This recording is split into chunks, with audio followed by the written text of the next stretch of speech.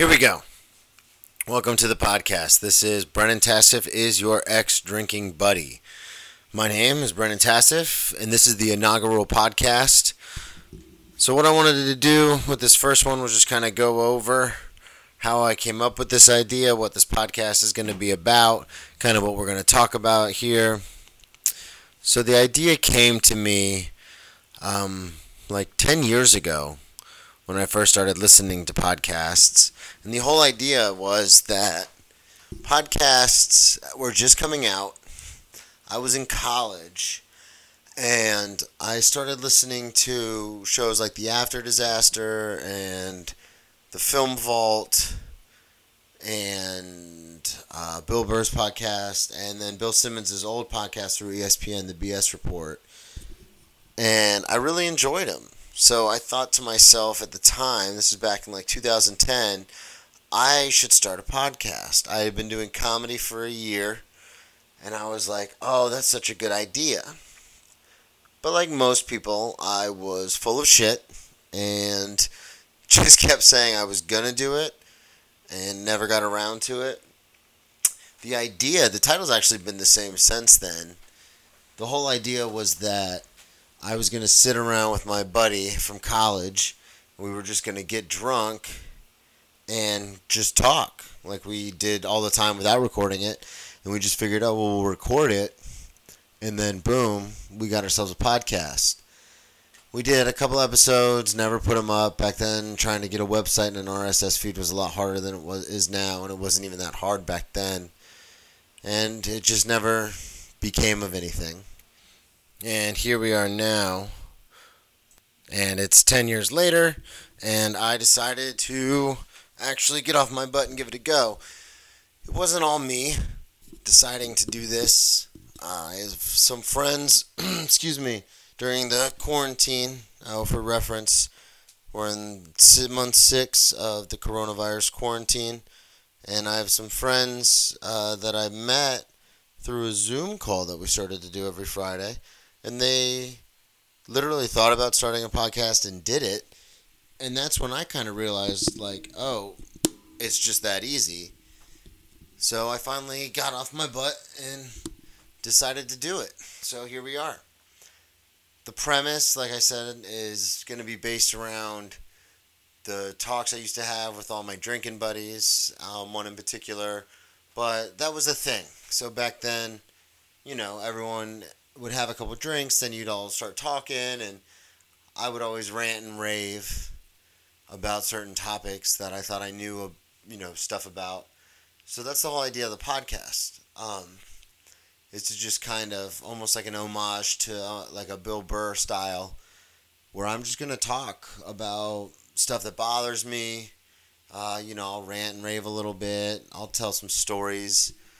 Comedy-related stories about being on the road, stories about just random dumb stuff I've done. That'll probably be a lot of it. And just, things that make me mad, things that make me happy. It might get heavy from time to time. But the whole idea of the podcast is this is something that you could be like, oh yeah, I would have a beer with this guy, or I'd have a shot with this guy. I never drank beer or wine. My big thing was liquor. And now that I'm sober, I threw in the ex drinking buddy, the ex part of it, because I've been sober now 2.5 years. So I'm not really a drinking buddy anymore. But again, I do have a lot of ex drinking buddies. So a little about me. I started comedy back in 2009. Went to my first open mic. That was a lot of fun. And I kind of got the bug, but at the time I had just stopped playing college football. I played at FAU, go Owls. Whoa. And I was drinking a lot. And so I did a couple of open mics. Then I got my first DUI. So I kind of stopped doing comedy for a little while because of all that. And then I got hit by a car, got a settlement later on. Blew that on like drugs and alcohol and stuff, and kept partying. And kind of stopped doing comedy. So in the last 11 years, I've been doing comedy kind of on and off. And so this is just another way to get my voice out there. And if you want to talk to me, You can find me on all social media at Brennan T Comedy. My website is brennantcomedy.com. You can always email me, Brennan Tassif at brennantcomedy.com. And I'd love to hear from anybody out there because I honestly feel like I'm just talking into the ether. But this inaugural episode is going to be just like I said, a little bit about me, kind of where I come from, see if you can relate to it at all, and how I got here. So I was born May 29th, 1988. No, we won't go that far back. But yeah, I was always a nerd growing up, kind of. I have an older brother who's really smart and was into like Star Trek and stuff like that. So I kind of, you always want to be like your older brother. So I kind of took after him with that kind of stuff and played a lot of video games. And I was a real anxious, kind of depressed kid growing up. So I would, just hang out in my room by myself a lot. I got bullied a lot when I was younger, which if you looked at me now, you'd be kind of surprised. Because now, I'm a 6'2", 240-pound guy that goes to the gym 6 days a week, but that's all a facade. It's fake. I talk about it on stage, but really I'm a big bowl of jello on the inside. I'm a big softy. But I look intimidating, which is always nice when you're walking down a dark alley in a city. But yeah, so I have an older brother, and then two sisters, a twin sister, and then an older sister. Typical, upbringing. Parents got divorced, did the whole weekends here, weekends there thing. And then I played football all through high school. Started actually in 7th grade playing football. I really enjoyed it. I went to college to play football. I had a few scholarship offers from real small schools. And I actually decided that if I was going to play college football, I was going to play at a Division I school. So it's like a partial scholarship or a preferred walk-on, kind of, you can call it whatever you want. I always say partial scholarship because it's easier than trying to explain, like, no, I went there and I made, I was on the team. I didn't have to try out, and they covered my, like, meal plan and stuff like that, but my tuition I had to pay for, so it's just easier just to say I was on a partial scholarship. Like I said, I went to FAU, played football for about 2.5 years, and then left the team for medical reasons. I just kept getting too many concussions, so I decided that, I was told it was in the best interest of my long-term health to leave the team. And that's also because I wasn't like a real player. I was a scout team All-American, as I like to say. I was a tackling dummy and practice squad guy. But I still worked really hard, and I was at practice, 2 times a day, 6 days a week, and did film study and was in the gym. Something really strange happened when I was told I wasn't going to be able to play football anymore. You kind of have this weird like click over in your brain, like, well, wait a second, this is what I do. This is what I've done since 7th grade.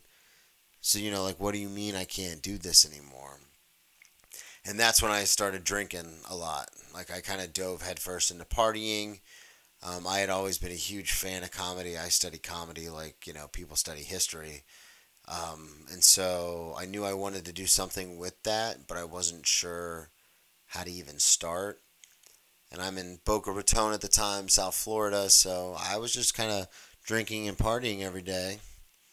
And then I found what is known commonly as open mics. And so I started going to open mics and doing comedy, but my drinking was getting worse and worse. And so I was kind of doing comedy like once every like couple of weeks. And then I got my first DUI, and that was a long series of events, as anyone with a DUI knows. And then in 2012, I was done with school. I majored in political science, and I got a minor in American history, and then I decided to leave South Florida because I couldn't afford to stay down there anymore without student loans. But the funny thing is, when you get a DUI, you're supposed to be on probation for a year. So I was 6 months into that and then just decided to leave. I moved back home to Palm Coast with my mom. And then that didn't really work out because I'd been away from home for so long. I couldn't get back into this mindset of being under someone else's roof. And I was still partying like crazy and drinking like crazy. So I stayed with some friends, kind of bounced around. And then I got my settlement check from when I got hit by a car on a bicycle. I was obviously riding a bike because of the DUI. And I got an apartment in Daytona Beach, where I grew up. I actually grew up outside of Daytona in a town called Ormond, but no one knows what that is, so I always just say Daytona. And then I blew through that money, $26,000. I blew through that in about 28 days and kind of ran out of options. And I wasn't doing any comedy at this point. I was just drinking and doing drugs like every day. Bought a bunch of like toys and everything that I eventually had to pawn within a few weeks. And I decided to move up to Oklahoma City where my cousin was living. My cousin was doing comedy up there. He was the one who introduced me to comedy when I was like 8 years old, stand up comedy. And he was living in Oklahoma City doing comedy, doing Teach for America and then comedy at night. And he had offered for me to stay with him, so that's what I did. And that lasted about 3 or 4 months. And that's when I decided that I needed to get help. And I called my mom crying, and she told me to look at the back of the card on my insurance card, and there was a mental health number. So I called it and ended up in Jacksonville, Florida to go to rehab, which is where I currently reside. That was in 2013. So less than a year for everything to really kind of fall apart. And then when I got to, I was doing a lot of comedy in Oklahoma City though with my cousin. Then when I got to Jacksonville, I kind of wanted to keep that going. So I kept doing comedy here. Now, when I say I was doing comedy in Oklahoma City with my cousin, I mean I was wasted like every show. And I would get on stage and I would do like an Arnold impression and then like a really bad Christopher Walken impression. And then I would just, talk to the crowd for like 10 minutes and then get off. And a lot of you might be thinking like, oh, that sounds terrible. Well, if you do comedy or if you have done even an open mic, you understand that no show is going to let you just ramble for 10 minutes straight. I would run the light every time. And they hated me. My cousin loved me, but a lot of the other comics were like, yeah, he's a sweet guy, but he's kind of a fucking moron. And that was the worst. Yeah, so then I came to Jacksonville, Florida, went to treatment, and then when I got out of treatment, I decided I wanted to keep pursuing comedy. So I did that. I was doing shows more regularly. I was living in a halfway house after treatment, and I was doing shows more regularly. I met a girl, fell in love, that whole thing, and then fell off the wagon, and it took me a long time to get back on the wagon. Mind you, I went to rehab in 2013. It is now 2020, and I only have 2.5 years sober, so that'll tell you something. Which is another thing I'll probably talk about a lot on this podcast, because one of the things about ranting and raving is it's better than alternatives to certain situations. So, if you hear me talk about being sober or sobriety or anything, don't let that turn you off to the podcast. That's just my journey. That's just what I'm doing. I don't want anybody to be like, oh, screw this guy. He thinks he's better than everybody. I mean, I am better than a lot of people, but don't let that turn you off from the show. I'm kidding. I'm a real self-deprecating piece of garbage, which we'll all come to know and love each other. That's just how this kind of stuff works. But yeah, so then finally 30th birthday, got rushed to the ER again for alcohol poisoning. Third time that has happened to me in my life. So two DUIs, about 12 seizures, and 3 trips to the ER for alcohol poisoning.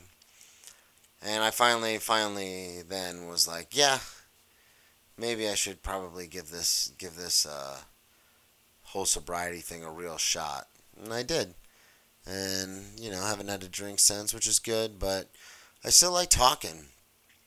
And I still like getting angry about stuff. And I'm the kind of guy that, like at work, if something weird happens, I feel like I have to go up and tell everybody, which is really annoying, I'm sure, for a lot of people. But I don't know. I feel like Jerry Maguire So if you've ever seen Jerry Maguire in the opening of that movie, he there's that whole scene where he's in the hotel room and he's like, break down, break through. And that's kind of how I feel a lot of the time. He has that really good line, I had so much to say and no one to listen. And that's kind of how I live my life, which is why I love doing comedy. A lot of people don't find my same sensibilities when it comes to humor. I find myself playing to the back of the room a lot, playing to the comics and stuff, just because they understand a lot more kind of the hardships in life. Normally comedians are very dark and sinister folks.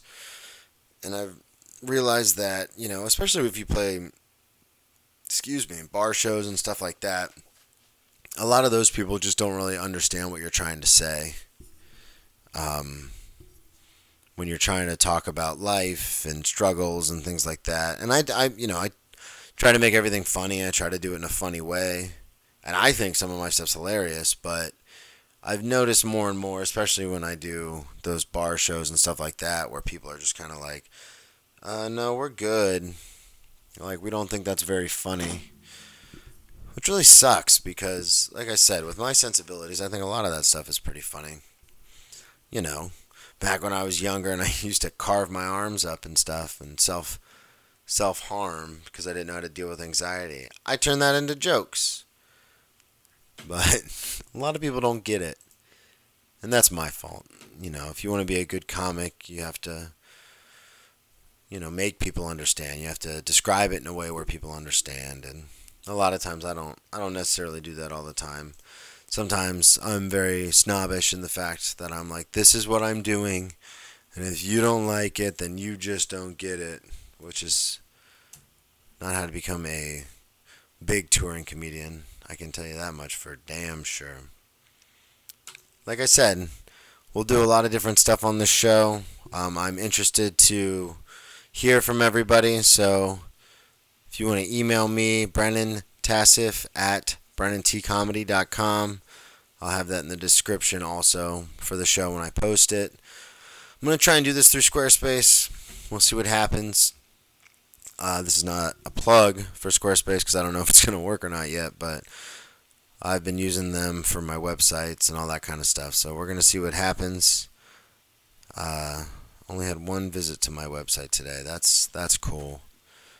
I did start another podcast. You will hear me talk about, like I said, politics. I'll talk about comedy on here. I'll have friends on, and I'll get them wasted. We'll truly make it like a drinking buddy podcast. But for the most part, I'll just kind of, like I said, rant and rave about certain things that happen, certain things that frustrate me. Like the other day, so I work in the restaurant industry now because I'm not a nationally headlining comedian. So I work in restaurants now to kind of supplement my income. And during this whole COVID thing, to be all of my income. Because, there's no money to be made really anymore right now in comedy for the most part. I mean, people are starting to tour again. This is being recorded on September 16th. Should go out on the 18th. But, yeah, 2020, man. It's been a real trip. But, so, for example, I had a table the other day come in, a little two-top, celebrating an anniversary. And the meal was good. Everything went well. They came in. So we closed at 9. Their reservation was for 8:30. They got there about 8:50. He showed up first. Then she took a while to get there. It was just kind of a mess from the start, They showed up, like I said, 20 minutes late. Her heel had broken on her shoes, so she had taken her shoes off. And I work in a pretty nice steakhouse, so it was kind of awkward that she was walking around barefoot. But then we'll fast forward towards the end of the meal. She came up to me when he was in the restroom and said, "Hey, here's our room key. I want you to give this to my boyfriend when he gets out of the bathroom. I'm going to get up to go to the bathroom, but I'm just going to go up to the room. I want him to think that I left, and then at the end of the meal when he goes to pay, give him the room key, kind of like a ha ha ha, I gotcha sort of thing." And it didn't make a whole lot of sense to me. They're staying in the hotel that's attached to the restaurant I work at. So I was kind of confused, but I do whatever, within reason that my guests asked me to do. So I said, all right, no problem. We'll do that. So the end of the meal comes. She excuses herself to go to the bathroom, and I give the guy the check. And my first instinct is, well, this was kind of a mess. I'm always going to take my own side, I guess. So I thought the service was good, but the situation was kind of just a mess. Was showing up late, her being barefoot. They didn't know what they wanted. Then he said they were ready to order, and then she wasn't. So then I had to come back, and it was just kind of weird. It was a weird vibe. And I've been in the restaurant industry now for 18 years, so I'm pretty good at reading that kind of vibe from a table. And then the bill was $191. The guy gave me $200 in cash. Now, I don't know if it's a respect thing or a force of habit or whatever it is, but I always tell my guests, always, I'll be right back with the change. Just give me one moment. And I said that like I always do. And he said, okay. Which to me was kind of crazy because I was like, well, your change is $8 and some change. And the bill was $200, and the meal was good. I was very attentive, so you're not gonna leave me anything. But I've had this happen before where I've thought that, and then I get to the table and they put like a 20 or 40 on the table. So I'm not gonna be quick to judge. I just said okay. Went to the bar, got the change, came back, handed him. I said, "Here you go, sir." Handed it down, and he literally counted it and then put it in his pocket. And now I had to give this guy his room key. And I was like, oh, by the way, your girlfriend wanted you to have this. Now, that's obviously the thing that I'm supposed to do. That's what I was supposed to do. But what really made me think was, I know where you're staying in this hotel tonight.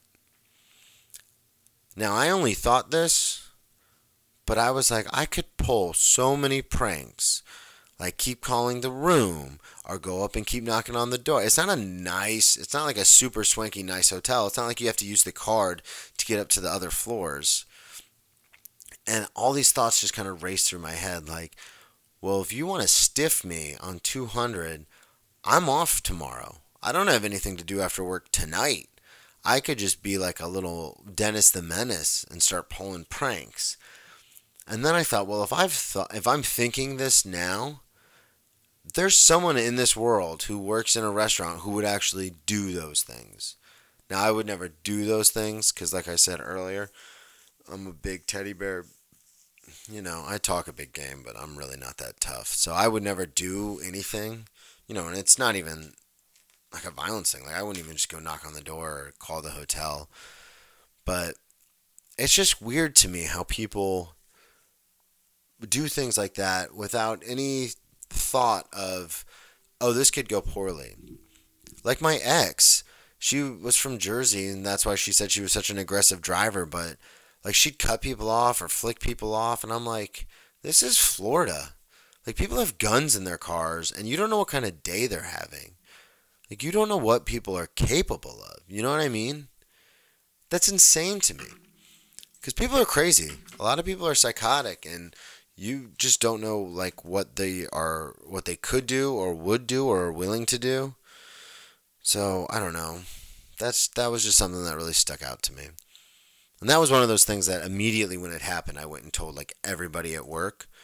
So that's why I'm sharing it with you, the listeners, now, because that's what I'm going to use this for more now. Is I'm going to talk about that kind of shit here versus to a bunch of people at work.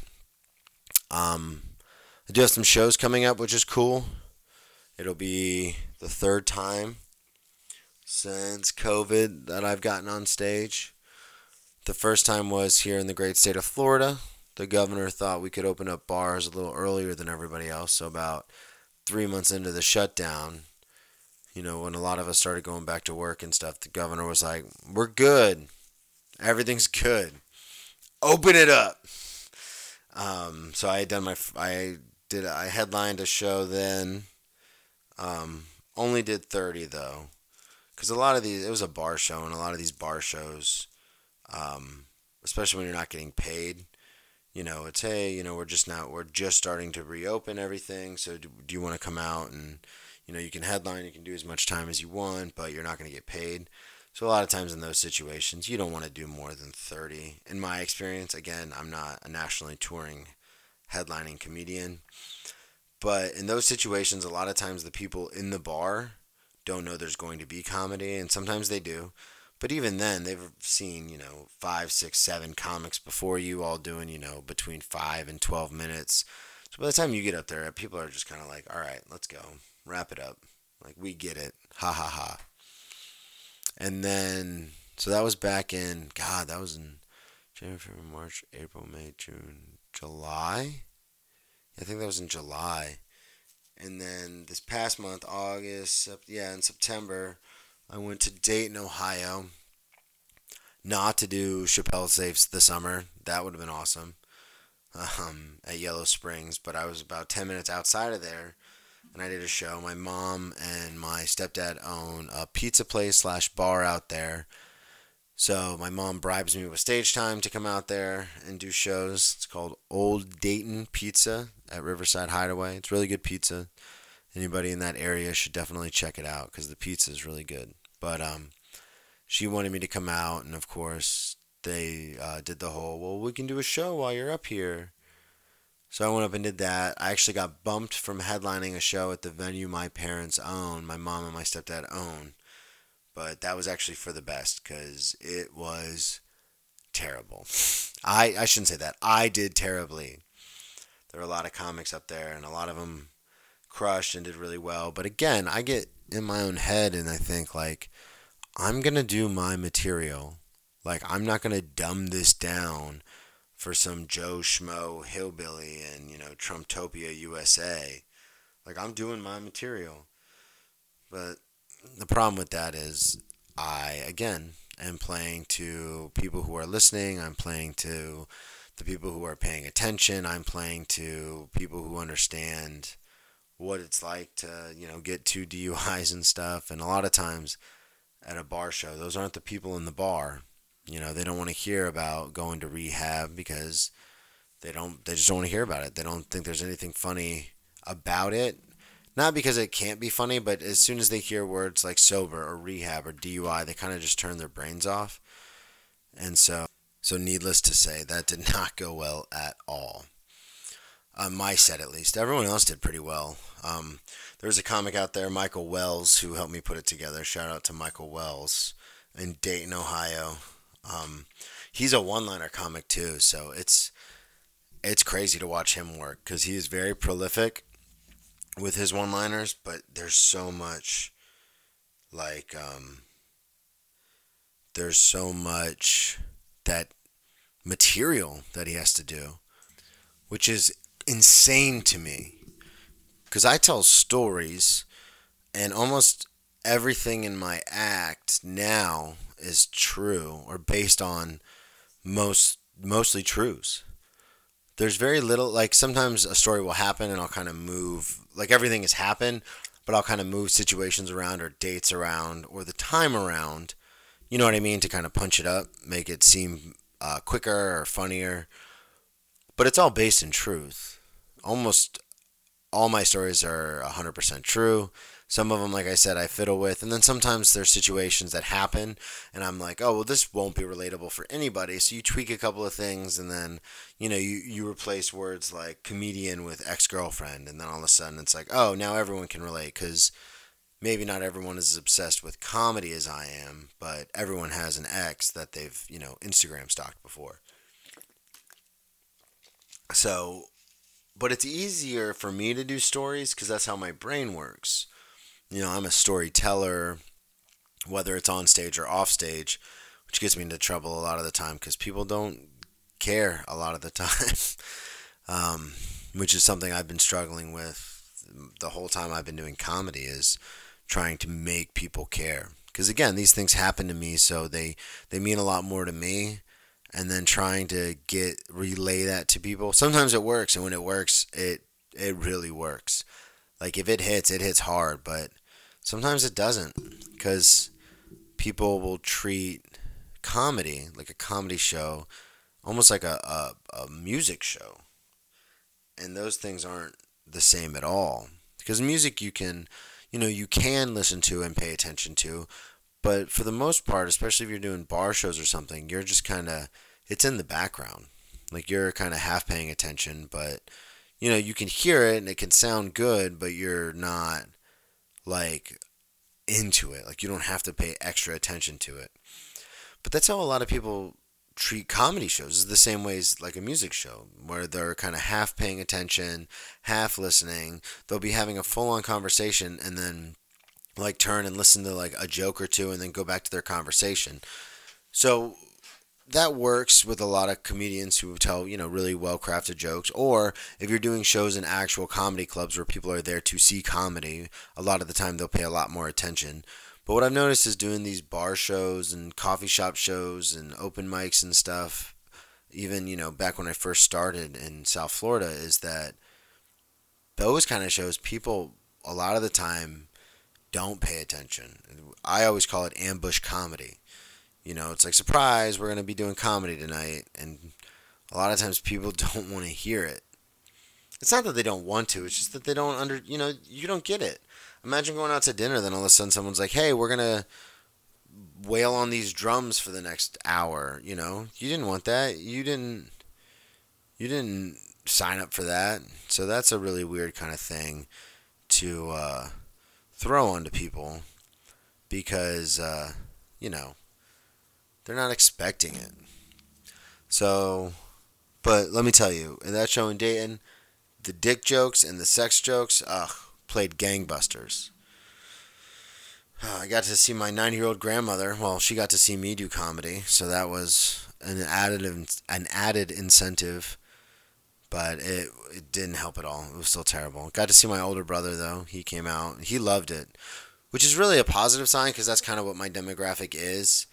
My brother went to Cornell for his PhD and University of Florida for his undergraduate. So my brother's really, really smart. And it was kind of one of those things where it's like, okay, if the guy in between the ages of, 29 and 45 who's really intelligent is laughing, that's all I care about. Because the rest of these people aren't my demographic. But again, real comedians, great comedians, even good comedians can kind of read a room and be like, no, we'll make everybody laugh. No problem. And I probably, could have done a halfway decent job of that. Not saying I'm a great comedian in any stretch, but I just didn't want to do that. Like, I don't talk about sex on stage at all, which is almost to a detriment because I've got some stories. I just don't ever want to talk about that kind of stuff. Football's back, which is good. I just got back from dinner and I was sitting at the bar and I had to put my headphones in because there was this whole conversation that the bartender was having with one of the bar regulars, I guess. He was calling him by his first name, so I assume he's a regular. And they were having this whole thing where, obviously sports are on in the background. And it's just a replay of the Tampa Bay Saints game. And the older guy, the patron, was like, hey, what the hell you think about this whole kneeling thing? You watching any of this football? I'm not watching football no more. Hell no. They can keep it. They can have it. Like, I don't want to watch football no more with all this kneeling bullshit. The bartender was like, I hear you, man. I hear you. I don't watch the first 5 minutes because of that stuff. And all I could think was, like, this is insanity. Only because the whole point that the guy was trying to make was, it's about disrespecting the flag and the soldiers and stuff. And my whole issue with that is that's, you can't. And I don't have any background in the service, but my opinion was that from someone who studied history and political science was that you can't say you have the right to protest, but only if it's something we want you to protest. When you fight for the freedom to protest or the freedom of speech, it's for everything. Whether you like it or not, like, it's the freedom to do that. So I kind of just put my headphones in and was like, I'm just going to ignore this conversation. Because, again, nobody gives a shit what I have to say about it. And also, I just wanted to eat dinner. But it's just so weird to me when people get so up in arms about that kind of stuff. Because it's like, wait a second, that goes against, isn't that why? Isn't that the rights you're talking about? Isn't that the what they're doing? Isn't that emphasizing the right that you're talking? Like, isn't it like, aren't we talking about the same thing here?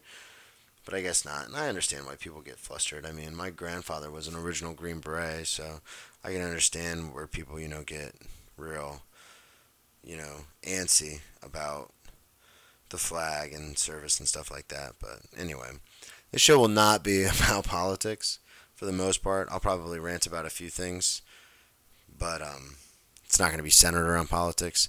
I want to keep it fun. I said, like I said, it's going to be a kind of a ranting, raving podcast.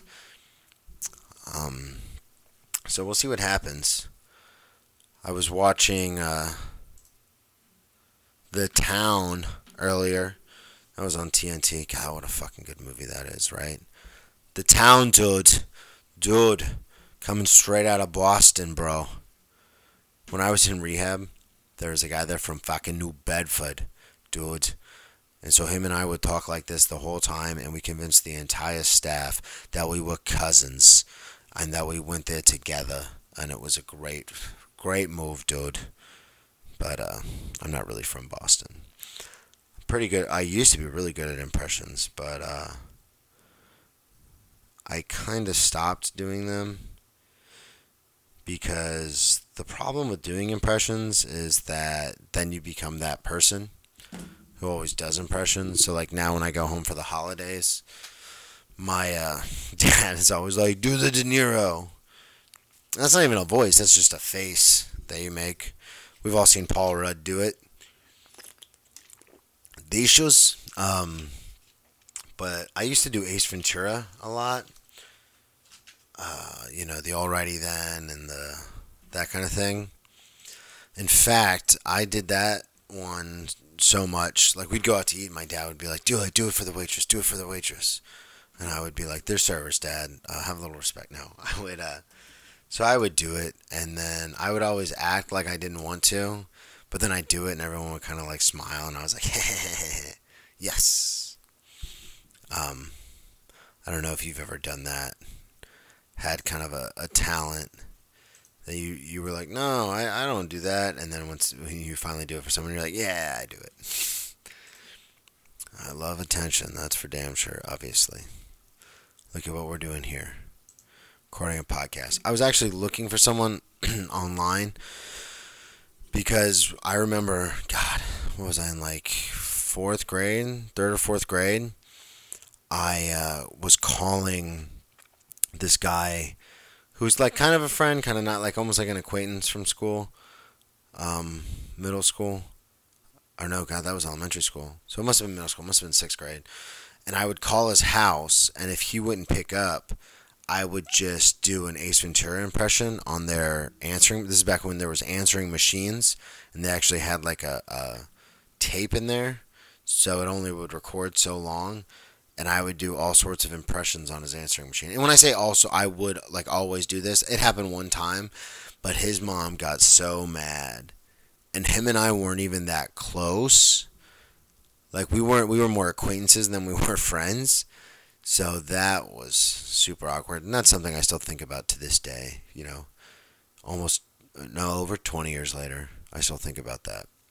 Does it happen to anybody else?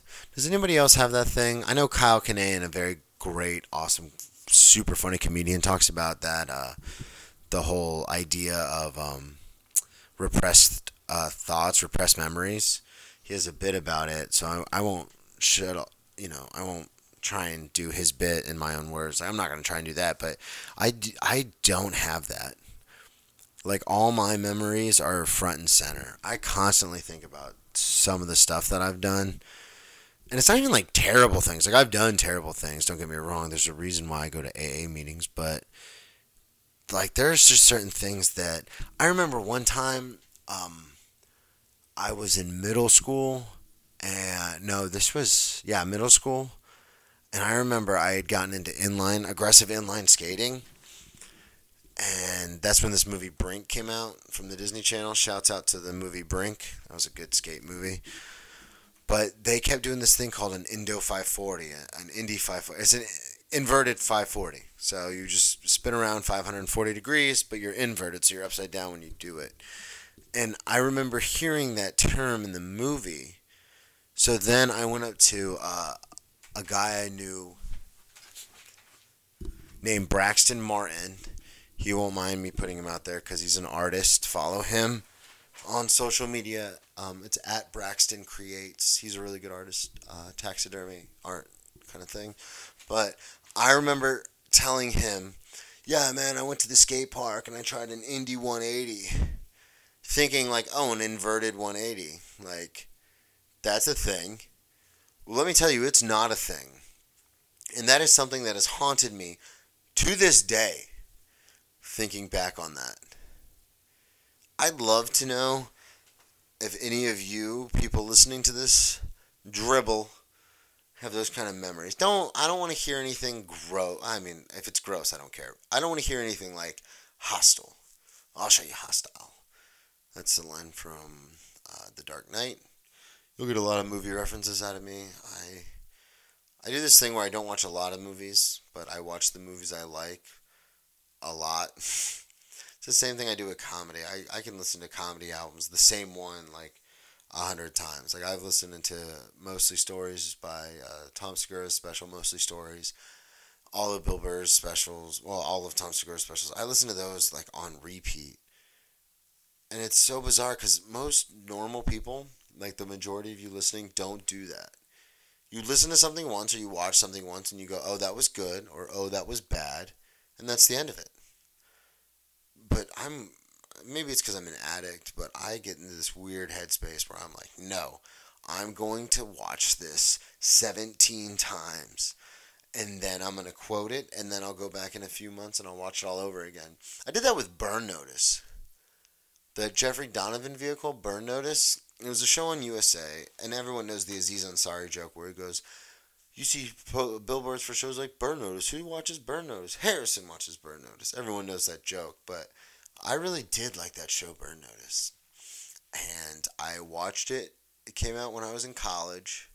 Well, it actually came out before that, but I started watching it when I was in college. And this is back before, like, you could just on demand things. Like, this is before streaming and all that. So I think we had LimeWire in our dorm room at the time, and my buddy, my roommate, my longtime college roommate, Sean Michael Murphy, turned me on to it. And so we were trying to download as many episodes as we could through like LimeWire, I think at the time.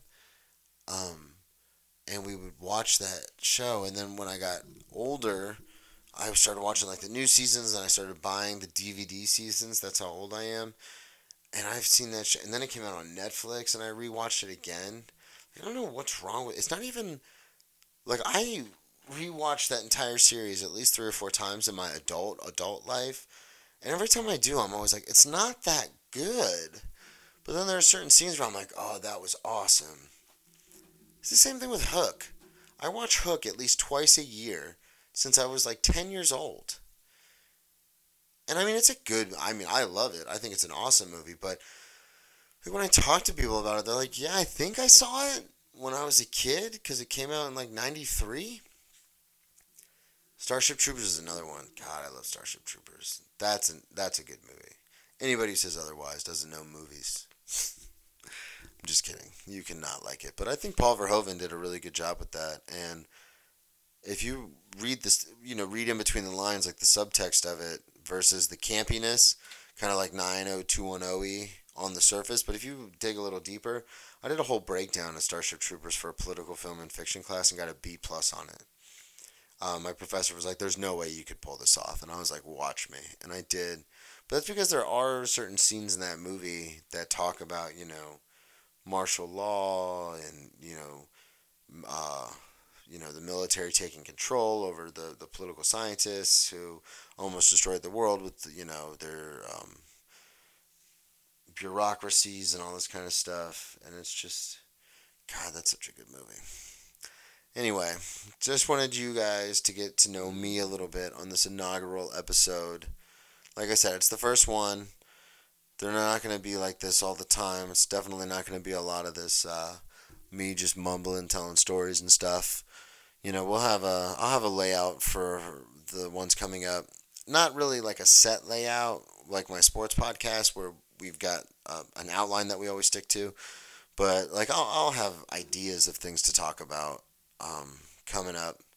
And like I said, this is almost like an homage to Bill Burr. what he does. And it's funny because I have these conversations in my car all the time by myself. So I don't think it's going to be that difficult to do it as a podcast. I might, right now you're hearing me recording from my makeshift podcast studio. It's the little office I have in our house. So this is where like my Xbox is and my monitors and my laptop and my webcam and my actual mounted microphone. So I don't know how the quality is, but send me some feedback. Brennan Tassif at BrennanTComedy.com. But yeah, so I'll do it from here. I'll probably record it on my phone sometimes when I'm out and about. I do the best talking to myself in the car. That's for sure.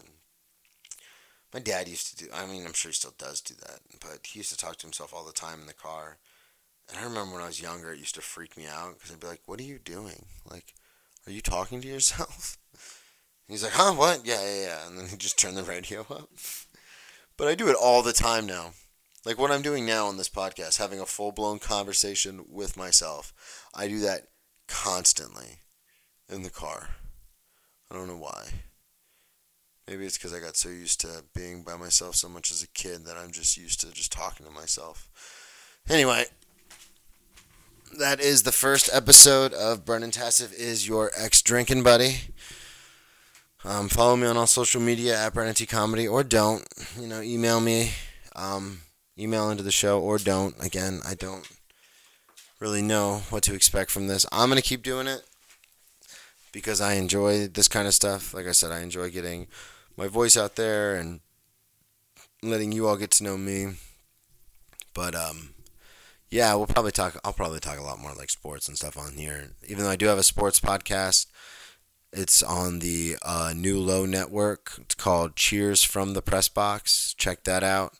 You can find that streaming on all podcast sites. It's on Spotify. It's on Stitcher, which I didn't even know anybody still used Stitcher, but it's out there.